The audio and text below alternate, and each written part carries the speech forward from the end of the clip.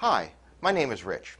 We're starting a 5-week series on deepening your trust in God with a story about a centurion who asks Jesus to heal his trusted slave.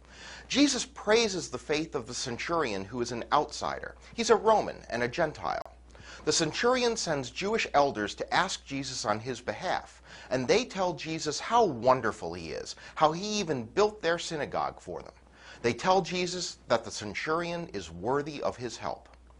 But the centurion then sends a second delegation to Jesus, this time with instructions to say exactly what he tells them. He says he isn't worthy of help, but as a leader with power, he understands Jesus, who is also a leader with power. So he knows that Jesus just might decide to help him.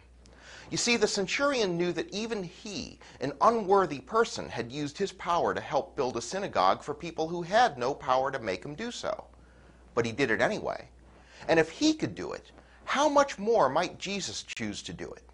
You see, if we think we can ask God for help because we're worthy, that will fail us.